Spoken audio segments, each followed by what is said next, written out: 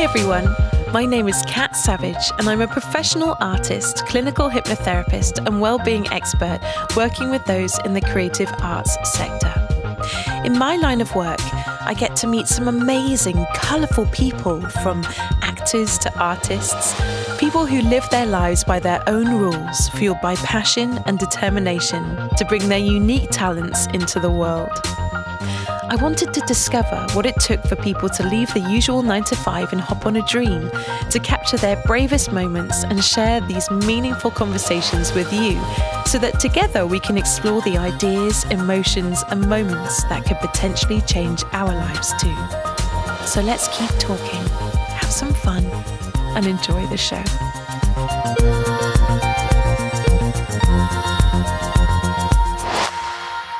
This week on the Brave Moment podcast begins part 1 of a 2-part special with Tsunami survivor and founder of Happy Headwork, Steph Hill.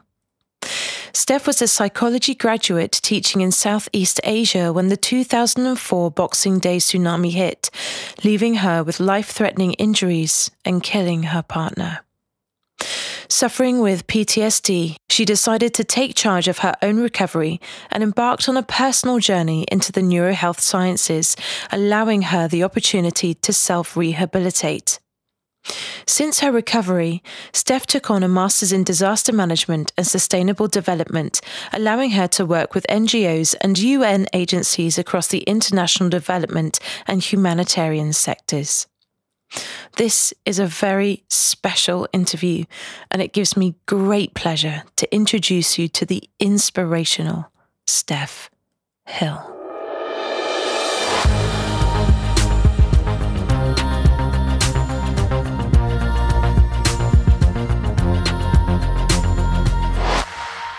Before you continue, please bear in mind that due to the true nature of events in Steph's story, some listeners may find the content, which describes natural disasters, survival, medical procedures, PTSD, and death, upsetting. Listener discretion is advised. Steph Hill, welcome to the Brave Moment. Thank you so much. Lovely being here. How is it in Wales today? Is it nice and sunny as it is down here, or is it storming up a brew? The sun always shines on Swansea, Cat. Oh. It's gorgeous here today. It's beautiful. Awesome. Oh, it's so nice to be coming out of lockdown finally and being able to step outside and feel like we're not going to be bombarded by some crazy virus. What have you been doing in your sort of first weeks of freedom? Oh, well, my little boy and me have a camper van. So we have been out on a few camper van adventures, which has been wonderful, and enjoying taking him to sports clubs again. It's been lovely. Yeah. Watching him play rugby, it's been great. You are the most Welsh person I know, and that is a brilliant thing. So we are going to talk today about a wonderful life that you now live, but also a part of your past that triggered this amazing life that you live now. Mm-hmm. And I'd like to take you back to before the event in your life that changed everything. So I want to know, what was your life like when you were younger? What were your hopes and your ambitions? Where did you see your life heading at that point?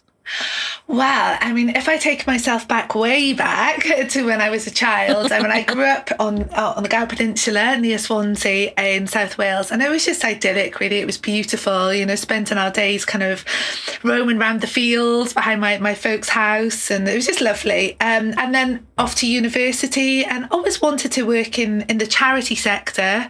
And then I kind of just didn't really know 100% what I wanted to do, but I just knew that it was in something to do with social justice.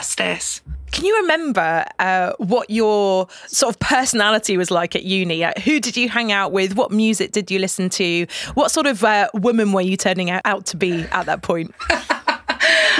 I think if I had to describe it in one word, I'd probably use the word wild. Well, you are Welsh. I had a great group of friends. In fact, they're lifelong friends. They're still really great friends. And the music we used to listen to, well, we used to listen to a lot of drum and bass and jungle and reggae, and there was a lot of partying that was had for sure. So proper university lifestyle. That's what I like to hear. Back in the day when students could, we didn't have that huge financial pressure that they have today. So it was almost like a rite of passage to be a bit wild. And so glad. I feel you. Living the rock and roll way is always a good way to go when you're young, I think. Definitely. So looking back to that time, do you think that you were happy? Did you have any regrets at that point? Did you feel like you were on the right path? What was going through your mind at that point in your life? Yeah, I was absolutely happy. I lived a bit of a charmed existence, actually, just a wonderful childhood, wonderful family, great friends, loving uni life, loving where life was kind of unfolding, really. And yeah, really, truly happy. Talk to us about some of the relationships that you had that made an impact on you at a young age.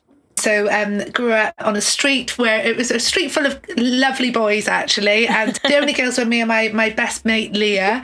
And then off to university. And like I said, made real lifelong friends. I met Chris at university, and I'm talking about relationships.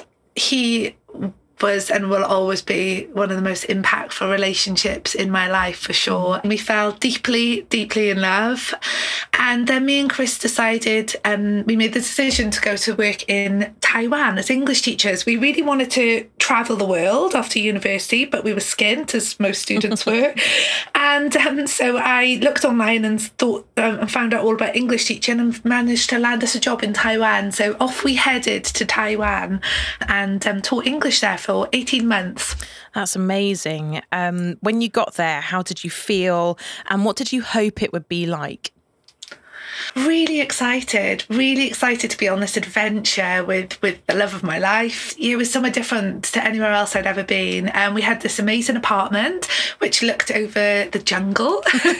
Well, the beautiful forest, and lived just down the valley away from this monastery. And every day we would hear the monks chanting, just floating down the valley, which was wonderful. And in the evenings, if you turned the light on in the apartment, then all these amazing bugs would stick to the window. And it was just amazing. Really enjoyed just teaching, and we planned then to sort of continue this adventure. We eventually wanted to come back to the UK, but we had a good few years left in us for seeing all of the world, really. So we both enjoyed teaching and decided to continue our journey with teaching and work our way around the world teaching English. So whilst you're out there, something big happened in your life, didn't it? So why don't you tell us what happened and what impact it made upon you? After we left Taiwan, so we were out in Taiwan for 18 months, and then the next stage was to travel around Southeast Asia. And we took a few months out to have a holiday travelling around Cambodia, Vietnam, Thailand and Laos. And then we were meeting my family, so my mum, my dad and my brother, for Christmas. And we met them on an island in Thailand called Koh Phi Phi. And we had the most idyllic Christmas. It was wonderful. Christmas Day was spent, we hired a boat and we travelled around to the islands, drank lots of local moonshine and danced around to a reggae band in the afternoon. It was just wonderful. But then we woke up on Boxing Day morning to this almighty noise of screaming. And first of all, I thought it was a celebrations going on. But then the screaming turned into a huge rumble, almost a bit like the sound of the tube train coming in London, but louder. And the whole place started shaking. And we now know that what that was the 2004 Boxing Day tsunami. That's a big life event, not only for just you as a person, but for the whole entire world. I mean, I can remember that event really vividly, just watching it on the news and thinking, oh my God, what? It just seems so surreal. Tell us what happened. How are you feeling? Take us through that moment if you don't mind. There was myself and Chris in one bungalow. My parents in the next bungalow and then my brother in the third bungalow along. So in my bungalow, me and Chris were laying there and everything started then just shaking. The whole bungalow started shaking to the point that first of all, the picture started swaying, then the roof started jumping up and down. Chris sat up at the end of the bed and just kept on looking shocked, kept on looking towards the window, looking at me, towards the window, looking at me. And I was kind of physically stuck to the bed. I don't know what happened, but I was paralysed by fear, couldn't move. And something inside me just told me to just keep the cover that they put on hotel beds over me. And I kept saying to Chris, lay down, lay down. But he was paralysed with fear himself and just kind of looking at me, sat upright. And then the next thing was a huge wall of water just broke through the whole bungalow, just smashing it all apart, taking me with it. And I felt myself go through, first of all, the wall into the bathroom, and then I felt myself hit and break through the wall outside of the bathroom as well. And then I was in a huge washing machine of tsunami, of all sorts of things. Finally, it kind of stopped and I was trapped underneath the water. And then there was a second kind of push. And again, eventually that kind of stopped. And as all this was going on, it was, in terms of what was I thinking and feeling, it was really, looking back, it was quite interesting because it was chaos, absolute chaos. But my brain kind of slowed down and it was so strange thinking the thoughts that I was thinking, oh my gosh, I'm going to die. And just this feeling of disappointment that I wasn't going to do the things that I wanted to do. When they say, like, your life flashes before your eyes, is that what happens? Or is it more like you're saying, like that disappointment, oh no, I'm not going to get to do the things that were sort of set up for my future? Or are you more nostalgic? This is ridiculous, right? But I had my palm read when I was at university. Ridiculous. I was working behind a bar and someone came into the bar and told me they read palms, and it was probably a load of rubbish, but he told me that I was going to write a book. And in my last moments, so I thought they were my last moments, this guy that read a palm in a pub popped into my mind, and I thought, I'll never write that book he told me I was going to write. Best get to it, girl. Best get to it. If Mills and Boon are listening. I've got them on speed dial, don't worry. So it was absolutely ridiculous. But yeah, so that kind of went through my head. It was just, and then just random thoughts, you know. What was your body doing in order to survive? Did you have to tell yourself to breathe? Were you telling yourself to hold your breath? Like, what was your brain telling your body to do? That's a great question, right? And it's funny actually, because I wouldn't have remembered that unless you'd asked me that question, because years before, so I've always been a skier. I love skiing, and I watched this documentary about how to survive an avalanche.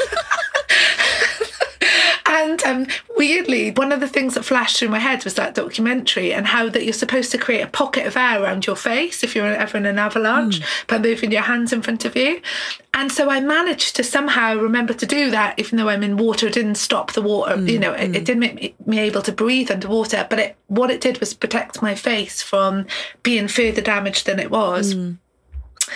In terms of the breath thing, I remember at some particular point, almost in the churn of all of the tsunami, at one point sort of coming above the waterline and managing to take a quick breath, which was full of kind of this disgusting salt water mixed with all sorts of things. And then I was pushed under again.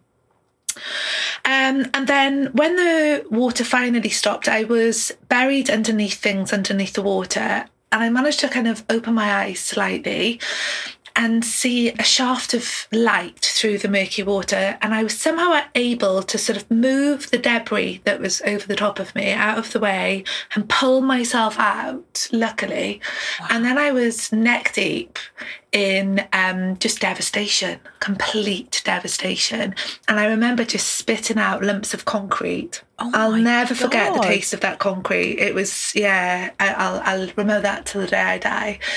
Yeah, it honestly felt like the world had ended. And And as I joke and say how egotistical of me to think that I was the only one left to survive. I can imagine. I'm like visualizing it as you're talking, and not only just sort of physically being pushed and pulled in that scenario, but then to pop your head out of all of the debris and see nothing, as you rightly say, other than devastation. Of course, that would go through your head. That must have been probably more frightening than actually being in the tsunami. Yeah, it was. Yeah, it absolutely was, because a few minutes later, I started to process things. But at that particular moment, I think it was just self-survival kicked in. So I managed to look around and I saw that there was there'd been some building going on PP, and they used bamboo as scaffolding. And there was a huge bundle of bamboo that had been pushed against this kind of dilapidated fence.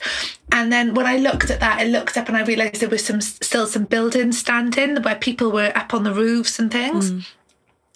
So I managed to pull myself out. I was completely naked because I'd been in bed. Pull myself out and basically just crawl across unspeakable things to get to this bamboo.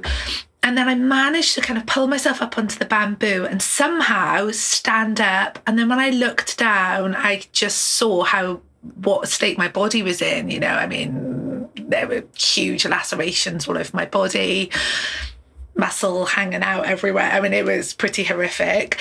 And then I noticed that my arm, there was a huge laceration on my right arm, and it was bleeding, and I needed to stop that bleeding. And I looked up at the roof, and this guy threw down a T-shirt to me. And I managed to tie the T-shirt using my teeth. It sounds like an adventure movie, I know. It kind of is, isn't it, really? Oh, God. Managed to use my teeth to tie this T-shirt around my arm. And then my body just went, whoa, and I collapsed. And it was probably I'm not saying that I did leave my body. It was probably just my mind playing tricks on me because of all the adrenaline pumping through and so forth. But I literally felt like I could see myself. I felt like I collapsed and I felt like I could see myself. And I had this thought of, Stephanie Hill, you are not going to die just yet. And I just like the stern voice, and I just kind of bolt upright. And I just started screaming then. I think the realisation that, where are my family? Do you know what? So I started screaming for like Chris and my parents and my brother, and there was no sign of them. And then this guy was calling. He was Thai and he couldn't speak English, and he was calling me to move to safety. But every time I stood, my legs would just go because they were so badly damaged. And bless him, he came and he scooped me up. He was only a small guy, and I'm 5'10", and I was very slim at the time, but I was still heavy. And he scooped me up in his arms and carried me across the devastation and took me up to a room in one of the buildings that hadn't been destroyed. And I was in there for however long with a bunch of other people that were injured, a couple of Thai men and a woman called Jacko who was from Japan.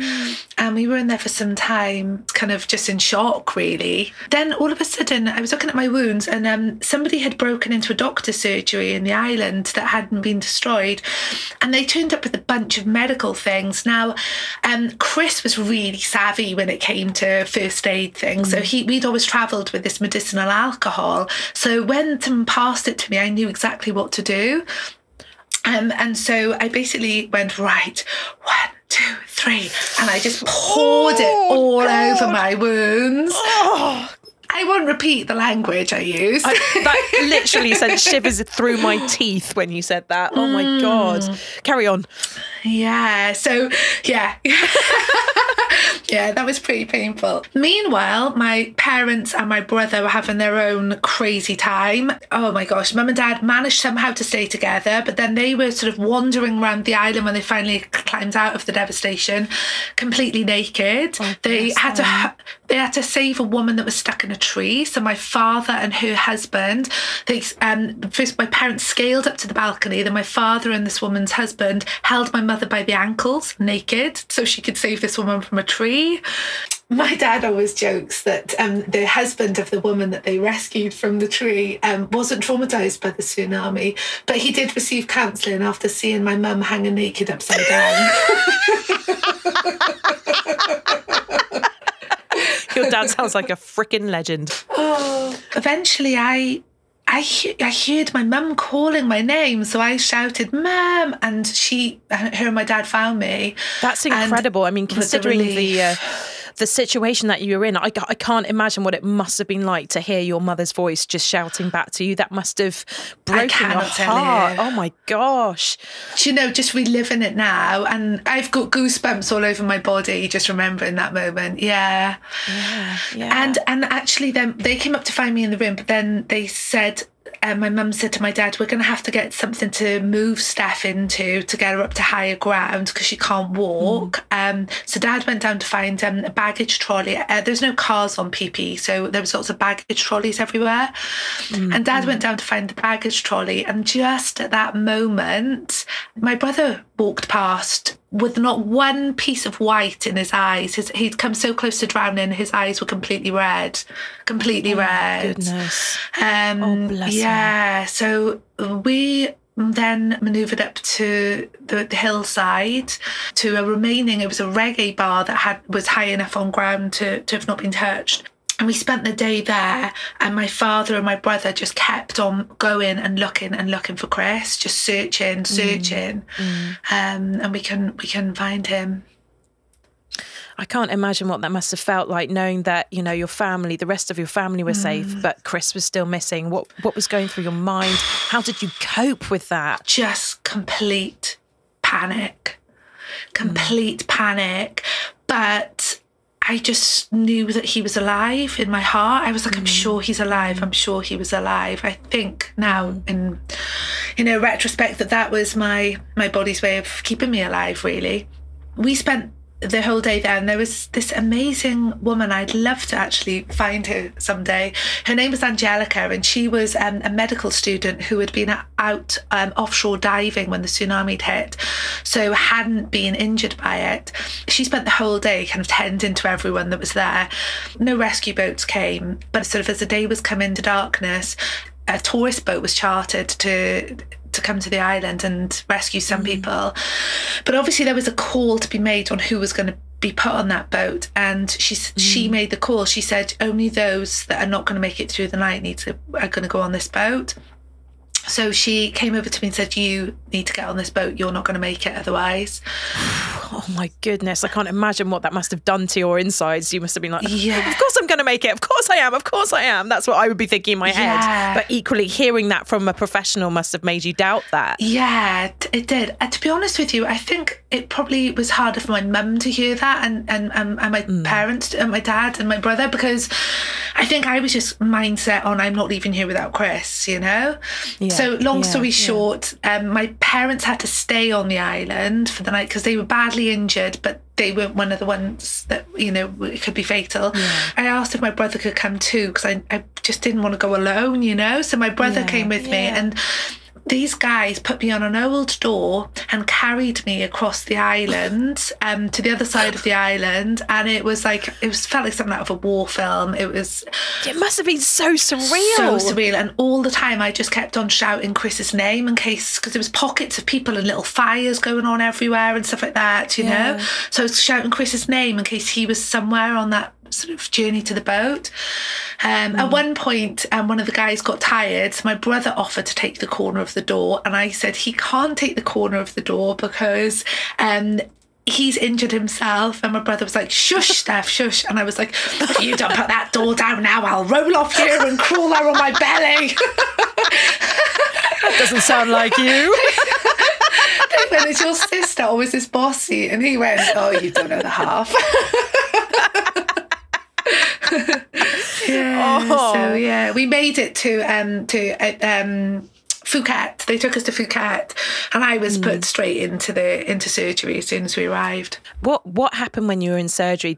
Were you conscious? Were you unconscious? Did your body finally sort of give in and surrender to the situation? Were you able to sort of release some of that fighting spirit so that people could do their work? What was going on? I've got so many questions, Steph. So many questions.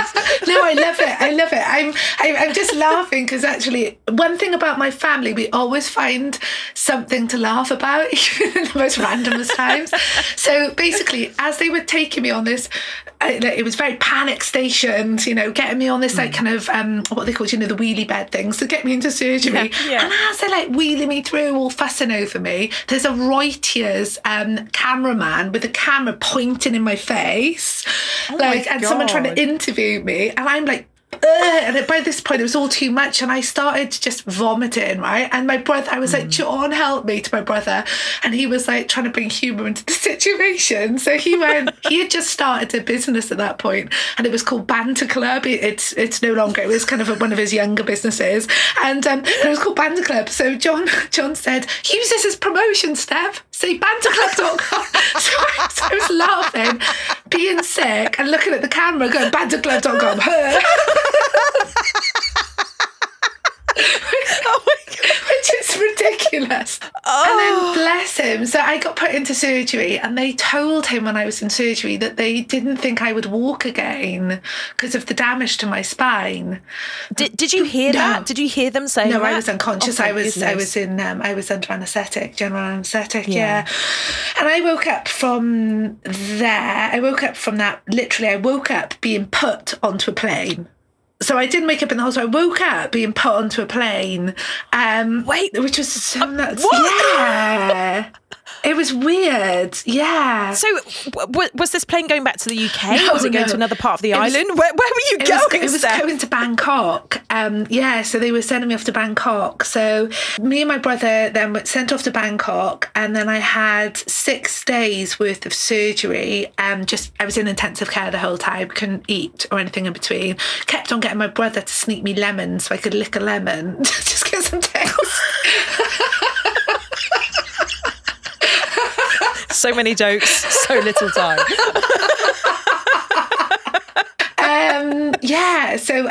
So I had these surgeries when they were just kind of putting me under. Take us through some of your surgeries. Like what had to happen to make you human again?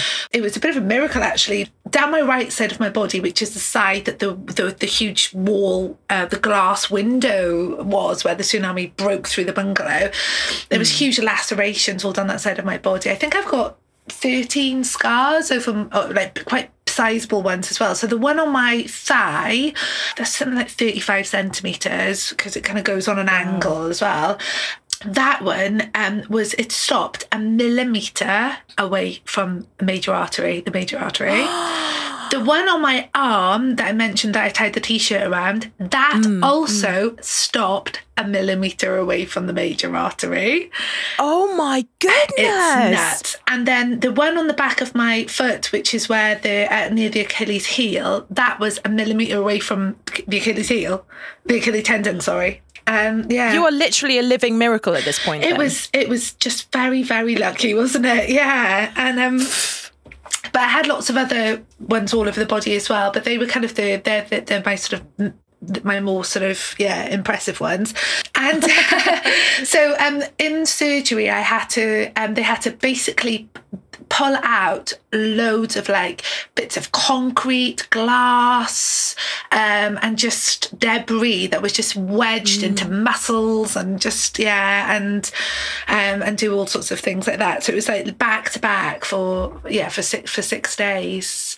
My love. Also, at some point, these lovely women came into the room. My hair was so mangled with concrete, and my hair's wild and curly at the best of times. It was mangled with concrete, and they had spent 3 hours washing my hair to get all the concrete out.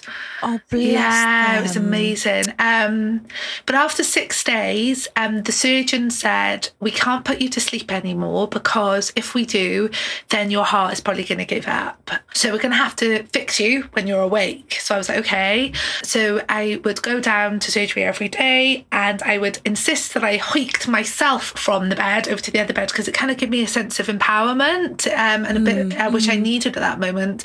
Because meanwhile, you know, my Chris is still missing. My mum and dad, they had to get airlifted the next day in an old MASH helicopter. Over to Krabi. My mum was put into surgery. She had horrendous wounds as well.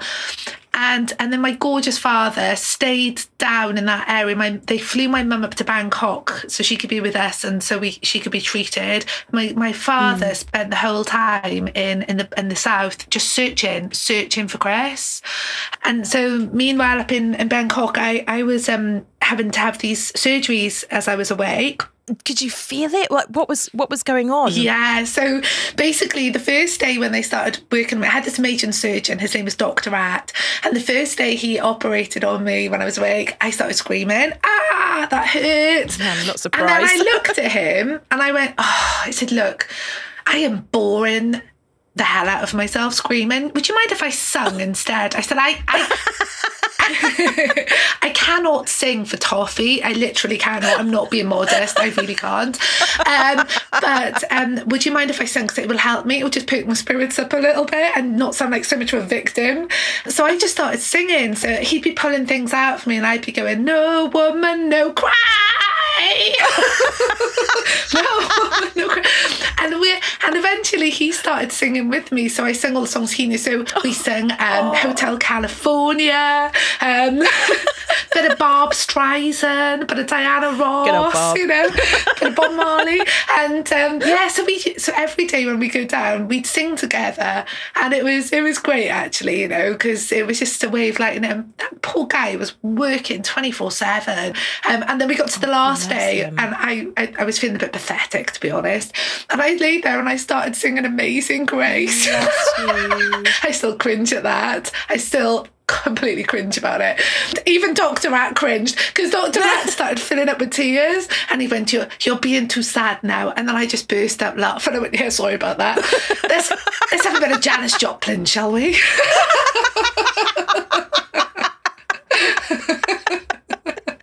Oh my God.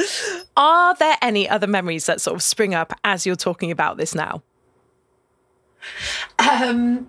Well, one of them that it does put a bit of a smile on my face, actually, was so one of my injuries was that when I came out of the tsunami, my chin was hanging off. What? And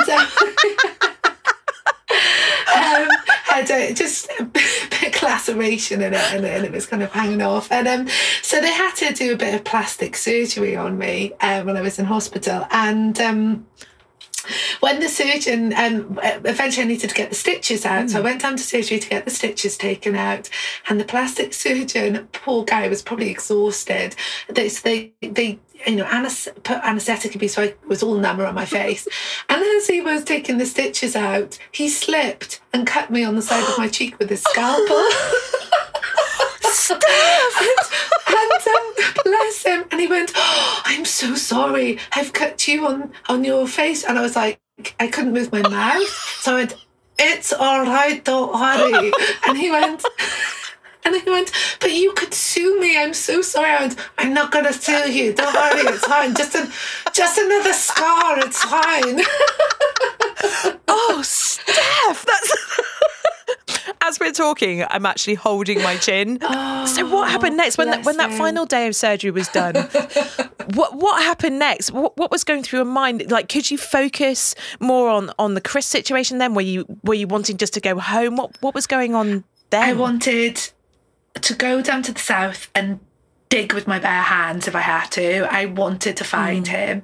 My father bless him, had just been, like I said, searching morgues. He had to like sleep on the floor in a monastery because there was no beds. And, he had a crazy time himself down there. And it got to New Year's Eve and Dad had phoned and said, I'm just having no luck here finding him. And my father's injury was getting infected as well.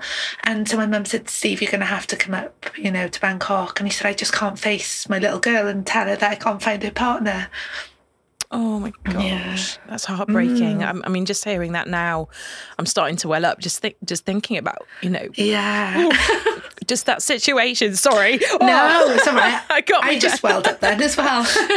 And so I said, oh my gosh, of course, tell him he must come, because he's so precious to me. And so my father came up and we were all together, and eventually then we were able to fly. And I said I didn't want to leave until Chris was found, but they kind of talked a bit of sense into me and said, look, you're not going to help. You're not going to be able to help. You're so badly injured. You're not going to be able to help with the search. You're going to hinder it, if anything.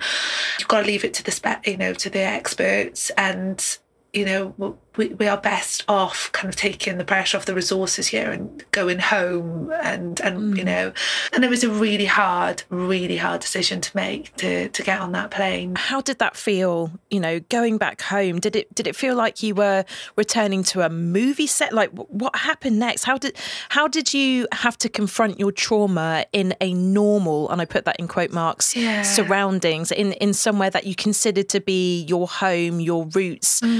Like, what was going through your mind? How were you feeling? That's a great question, actually, because it was my home. It was where I grew up in Swansea, but I had left there several years earlier to go off to uni, and then I'd left uni almost 2 years by this point. Left the UK almost 2 years ago, and it had been living in this kind of world with Chris, so it felt strange. And actually coming back to Swansea, although I had my family with me, a lot of my close friends had all gone off to uni and then dispersed to other places in the world. So although I knew lots of people here, I didn't have any close friends here anymore. So it felt lonely for me, actually. It really did. Although I had my family, which was wonderful, it did also feel lonely. I was, at this point, the trauma hadn't set in. I was just clinging on to hope. I kept on hearing random reports of people being found defying all odds. And I thought, if that's going to be anyone, that'll be Chris. And the time just kept on going. In the meantime, his parents, they're deeply Catholic, had insisted that we had a memorial before he was found, which I wasn't comfortable with, but they needed to grieve and they were his parents. So, I completely understood. So we had a memorial for him. His body was found 4 months after the tsunami. Yeah. I mean, when you heard that news, how did it come to you, and what happened? Well, I had taken myself off to a Buddhist retreat in the Scottish Highlands. My head was in bits and I needed to try and find some peace in my head.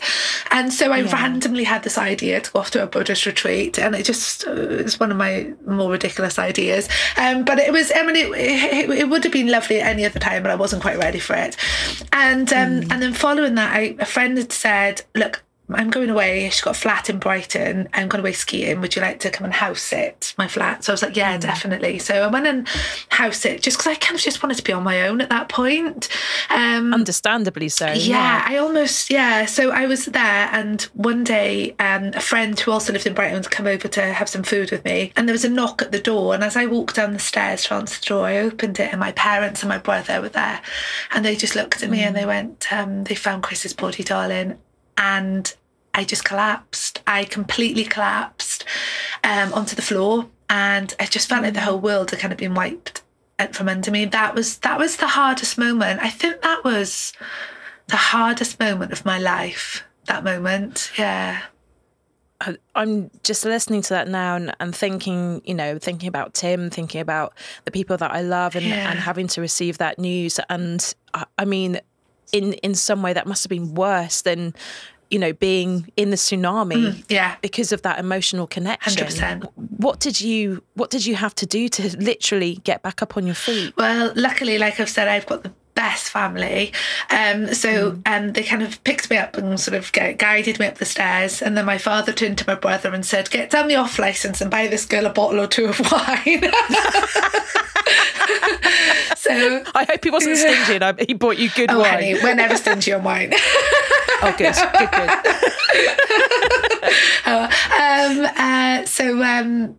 So we had a few wines, and the next day we drove back to Wales, and in the car I said to my brother, John, can you go get me a surfboard? I need to go down to the sea. Now, I was never a good surfer at the best of times, but for some reason I felt this need to go in the sea.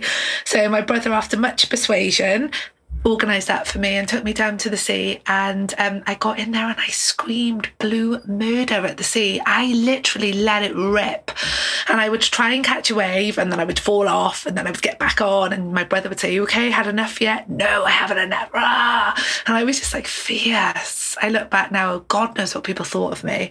And eventually, just battered and exhausted, my brother just kind of helped me out of the sea and took me home. I'm just listening to that and I'm thinking, people that are listening to this thinking, how did she find the courage to get back into the ocean? Like when you saw the sea again, what happened before you rushed into it? Oh, just pure anger drove me.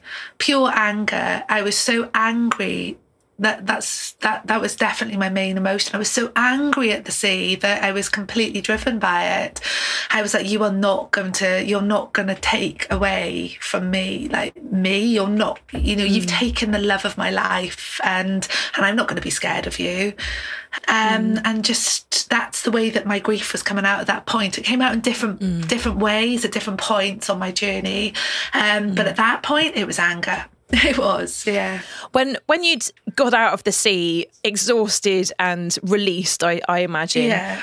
What did you feel then? Did you feel like you had some sort of closure? Did you feel empowered? What was going through your mind after that event? I definitely did not feel closure.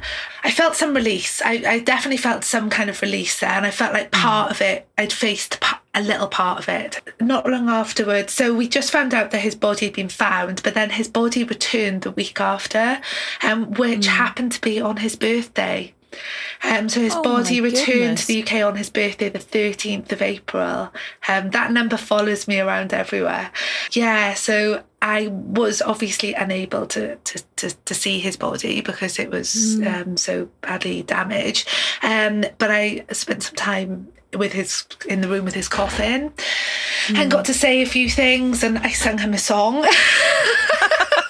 What did you sing? Because he hated my singing. It's the final revenge. It was just always a joke between us how bad my singing was, and I always used to sing this song called Bobby McGee by Janis Joplin every morning, and he used to wind me up about it, so I sang that to him, and and then we had his funeral, so I think a week later, and that gave some closure in some ways in terms of the hope. The hope that he was still around, that was closed.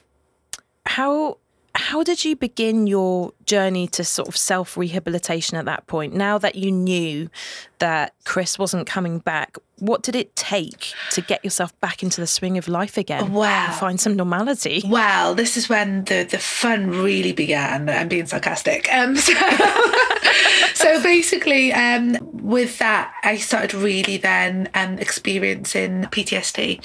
Started having panic attacks, terrible nightmares, just feeling really socially anxious, flashbacks where I would taste that concrete taste and the feeling of salt water in the back of my throat. Literally, I'd be sitting there and I could literally envisage a tsunami smashing through the wall. And I actually remember going for an interview to go on a postgraduate course 2 months after Chris's body was found, because I kind of thought I needed to sort of focus on moving my life forward in some shape or form. And I was there getting interviewed for the course. And as I was there, I could literally envisage the wall crashing through. But I somehow managed to keep it together and get on the course. What was the course? It was a postgrad in teaching adult English. And I came top of the class in the end, somehow. God knows how.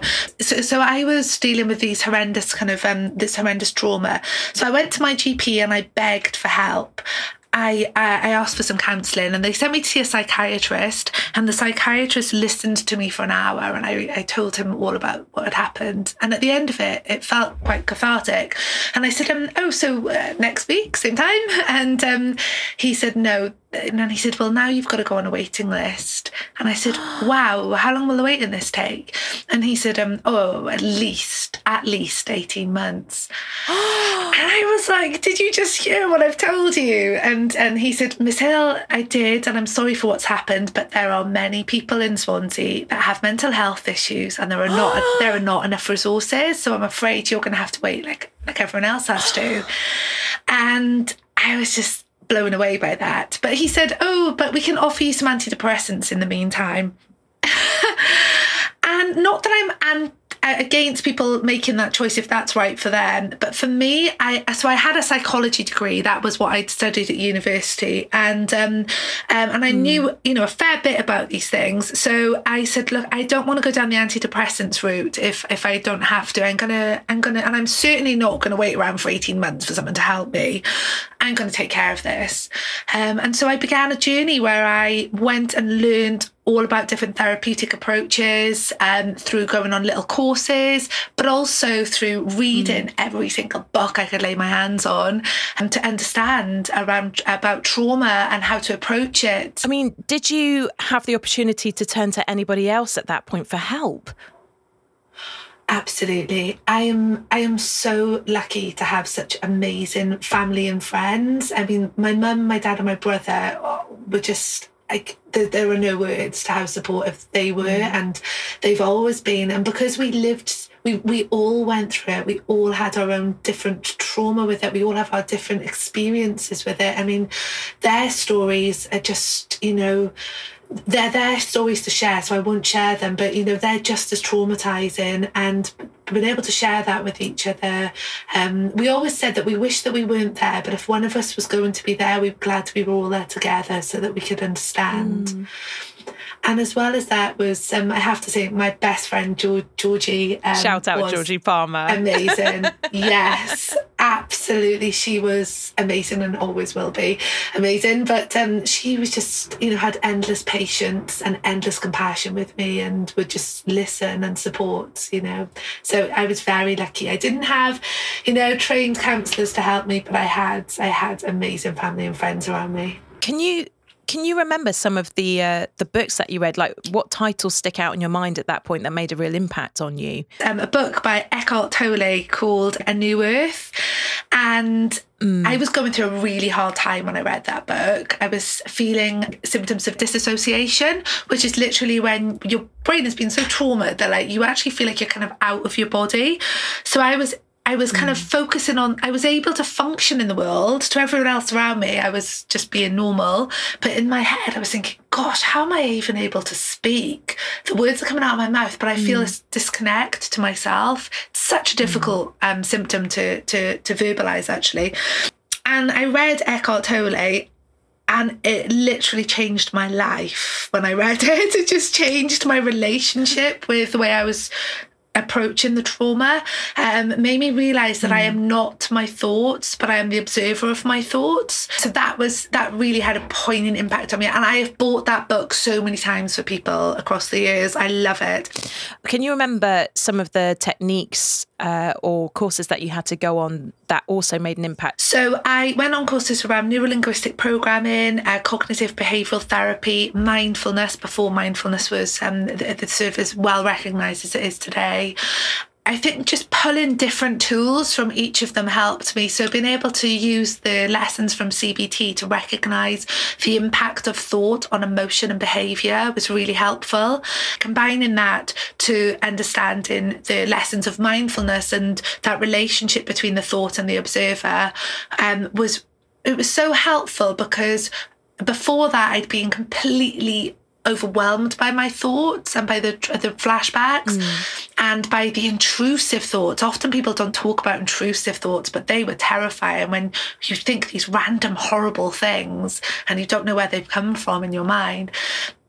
So being able to see that and have space behind it, then I was able then to start using other techniques from places such as neurolinguistic programming, to then reform and reshape those thoughts, you know, to play with them and to be able to use them in a positive way. It's, I mean, obviously from my perspective, being a clinical hypnotherapist myself, it's so refreshing to hear someone who's been through something as big as you have, using the power of the mind essentially to rehabilitate themselves. And for those people out there that go, "Oh no, that stuff's all a load of poppycock," what would you say to them about the results? At the time, as you know, I'm also a clinical hypnotherapist now as well, and the reason I went down congratulations, babe. The reason I went down that road was because I knew how powerful it had been for me. At the time when I started sort of dabbling in visualization and things, I didn't realize at the time that was related to hypnotherapy per se all those years ago. But that was such a powerful tool for me that then it's piqued my interest in it. And what would I say to people who say it's poppycock? Well, I'm not just someone who talks the talk with this kind of thing. I've walked the walk with it as well. I've experienced firsthand being in an incredibly dark place with, you know, post-traumatic stress disorder, and at least allowing myself the space to give things a go. I am just a huge advocate of empowering people to play an active role in their own mental health and emotional well-being. Sometimes the relationship between the therapist and the client, it almost becomes dependent from the client's perspective. Whereas because I was not able to access any therapies because of my postcode or any of that support, I'd have to go on this journey and find all of this for myself. I realised the value in actually being empowered to be proactive in your own journey as well. Now, I am not for 1 minute suggesting that everyone needs to do it on their own like I did, because I don't think that's correct either. I came from a psychology background and I had this thirst to learn more about it. But I think, again, it's something that, you know, we shouldn't just take one approach to mental health and emotional well-being. It should be a multifaceted approach. It should be looking at what support you can get, whether that's from other therapists or from, if you want to go down the sort of pharmaceutical route as well, that's also fine if that's for you. But also not stopping there, looking at what you can do for yourself, because learning those tools makes you more resilient going forward in life. So talking of these wonderful techniques that you were discovering and doing this self-rehabilitation, this self-active care, how did that change the course of your career? What happened? What decisions did you make at that point after you discovered this whole new world of healing? Well, it's best described as a parallel journey. So basically, in the background, I had all of this kind of emotional, personal stuff going on. And then alongside that, I was kind of, I decided that I'm not going to just wait to heal and then get on with my life. I'm going to think about it logically, what I want to do, what kind of lifestyle I want to have. And even though I'm not feeling that at the moment, I'm going to start building the practical elements of it, if that makes sense. I went back to university. Well, I went overseas first and I was teaching overseas, and then I ran an education project in Ethiopia for a year. Hang on a minute. So you went back overseas. How did it feel to get back on a plane and go somewhere? I was going through the motions and I just knew I knew I couldn't stay still with my healing journey. I knew I couldn't just stay in one place and sort of focus on me, because I would have got lost in the whole process. I think it would have been too self-indulgent almost, you know? So I kind of needed that to kind of be going on while getting on with life as well, you know? So it felt like the right thing to do. So I went to live in Ethiopia, which was amazing, and spent a whole year over there running an education project. Loved it. Then knew I wanted to carry on developing my career from that, like working in development and international development. And one evening, I thought I need to do a master's degree. So I typed into the computer, masters in what? ? with a bottle of beer in my hand. And up popped on the screen, Masters of Disaster. And it was an ad, It was an advert for Northumbria University for an MSc, an MSc in Disaster Management and Sustainable Development. Did you spit your beer out at the computer screen at that point? Yeah, totally. Totally. I went, oh my gosh, it's a calling. That's me. That's me all over it. So I applied and I went and did my MSc in disaster management, loved it. And then I basically came into the humanitarian world. I started working for international organisations, training staff on how to respond to disasters. And so my career started building in that way. I'm just listening to the story. You better write that book, girl, because this is going to be a bestseller. Anyway, that made no sense, but please carry on. So here you are with your master's in disasters and climbing your career ladder. So I was doing that and simultaneously I was still going through all of my emotional stuff because I was still healing. I remember standing in the shower in the middle of in Ethiopia with my hand against the wall, not being able to breathe with panic. And eventually I got to a place where I realised that I'd kind of reconciled the trauma. I realised that, I haven't felt like that for a long time now. When did that stop? Yeah. Which was a really nice thing to happen, actually. In the meantime, I'd bought a narrow boat and I was living in London on a complete whim. I'd moved from being overseas. I'd lived overseas for a few years, moved back to London to work for NGOs but based in London, and decided on a whim to buy a narrow boat, which I did. And it was then, I think, that moment when I really started to realise that I was no longer like in the grips of PTSD anymore. I'm listening to your journey and I'm hearing seas, tsunamis, screaming at oceans. Like the water has been such a big factor in your life to the point where you actually bought a house that lived on the water. Yeah. Was that kind of your way of dominating that? Like, and I put it in quote marks again, the challenger, the nemesis, or was it completely unconscious? Like, what was going through your mind every time that you were surrounded by water? To be honest with you, I'd like to think of it that it was, the former, but it was completely unconscious. It really was. I remember going on a friend's boat on a bit of a jolly one afternoon when I first returned to London, looking at narrow boats and thinking, oh yes, I fancy a bit of that, and literally researching it and buying a boat to live on because it was so much more cheaper than renting a house in London. And I turned up to buy my first narrowboat up north and handed over the cash to the guy. And I said, right, can you teach me how to drive it? And he was like, what, you've never driven a boat? I was like, no, I've never really slept on a narrowboat either. And he went, you've just bought one to live on. Are you crazy? I said, funny you should say that. Oh my goodness. Oh, Steph, you're cracking me up, girl. I loved it. Yeah, it was great fun. So you've been abroad, you've worked in Ethiopia, Nepal, you've bought yourself a houseboat. What happened next? Like, what was your biggest inspiration at that point? And what do you consider to be sort of the first brave moment within your job specifically? Right. So, and that actually aligns perfectly to where we are in the story, really. So what happened next, without going into too much detail, I had to leave a very toxic relationship. And I found myself heavily pregnant, moving back to Wales, selling up my narrowboat and leaving my career behind me to go on maternity and to be close to my family because I knew I was going to be a single mum. Yeah. That was my brave moment, actually. It was, right, what now? And I thought, do you know what? I want to carry on with my career because I love it. But I also want to create a life for my child where he doesn't even feel my work. So I decided to set up my consultancy, my first business. And I did. So when he was first born, I'd be putting him to bed at sometimes 11 o'clock at night because he was tiny and you know what tiny babies are like. And then sometimes working till 3 or 4 in the morning, just kind of building a website, doing all the background work and building up this business. And I think my first brave moment was that 3 months into it, I didn't have any business coming in. And I sat there over lunch with my parents and said to my dad, who's in business himself, oh, do you know what? I'm thinking this job I've kind of not been offered this job, but asked to apply for it. So I think I've got a good chance of getting it. It's a permanent full-time job, working from home though.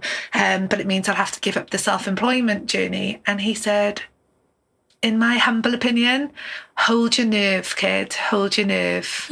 And I said, okay, that's enough for me. And so I turned out, I didn't apply for the other job and I held my nerve. And so I built the consultancy, which was very much focused on the humanitarian side of my career. But I had this idea cooking inside me, which was related to all of the psychology side of things. And it was to develop a course, which was to support staff mainly working in the caregiving sectors around how to build their emotional resilience, how to understand emotional resilience and psychology around it, all evidence-based psychology. So I developed a proposal and I managed to get an interview with the great Sandra Hawley, who was the CEO of Refuge at the time. And I went and pitched my idea to her and she was amazing. She was so supportive. And she said, you know what? We'll give you a chance. You can deliver your course to our staff. If we love you, then maybe you can come back. If they don't like it, well, at least you've tried. And so I did. And thankfully, they loved it. And now they're one of my most regular clients, actually. So that was kind of the birth of my second business, which is Happy Headwork. And it's all around building a predominantly staff resilience, but more and more now I'm moving into supporting also service users and clients around building emotional resilience. That's incredible and such a well-needed service. I mean, especially after coming out of something like the pandemic and all of that as well. But just from your own personal journey, how did it feel doing that pitch? What was going through your mind? Like, did you know it was going to go well? Like, what did you have to say to yourself to pitch to those people your idea? I felt really vulnerable, I must say. I felt really vulnerable because even though I had the sort of the psychology background, I also had spent the majority of my career in the humanitarian sector. I felt a bit of imposter syndrome. But she was so supportive and so encouraging that it was great. Did you, like, I'm just imagining how I would react to this situation. Did you call your dad and go, I'm doing it, Dad? Like, I did hold my nerve. What happened? Did you have that phone call with your family? Because I know that I would have done. Oh, of course. And my mum, in this particular case, with this particular side of the business, I call her my silent partner, actually. She's always in the background. She's like my mentor with this kind of work. She's brilliant because she has a background in this type of work as well. Yeah, they were hugely encouraging, absolutely, as always. So, yeah. This concludes part 1 of Steph's incredible story. Please join us again next week as we discover how Steph turned her life into one full of a success she could only dream possible. Thank you so much for taking the time to listen to the show. If you have a spare moment now, please like, subscribe, and tell me your thoughts in a review on Apple Podcasts, which will really help other people like yourself to find the show. Of course, you can also share the show with your friends by following us at the Brave Moment Podcast on Facebook, Instagram, and YouTube, or on Twitter at Moment Brave, or just follow the Linktree on all of our social media platforms. It's been so wonderful to have you all here with me again. Please get in touch with your own stories and remember, your brave moment starts now.